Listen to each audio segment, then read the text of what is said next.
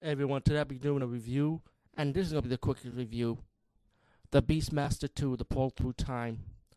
Now, I remember when I first saw this movie, I was excited as a sequel.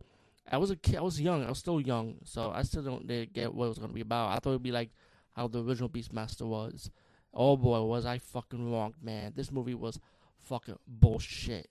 He has a brother now, but his brother's a piece of shit. I'm like, wait a minute.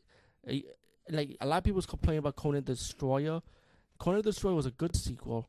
The Beastmaster was the worst sequel. Oh my god. And his evil brother wanted to go through the time to get that atomic bomb. Yeah.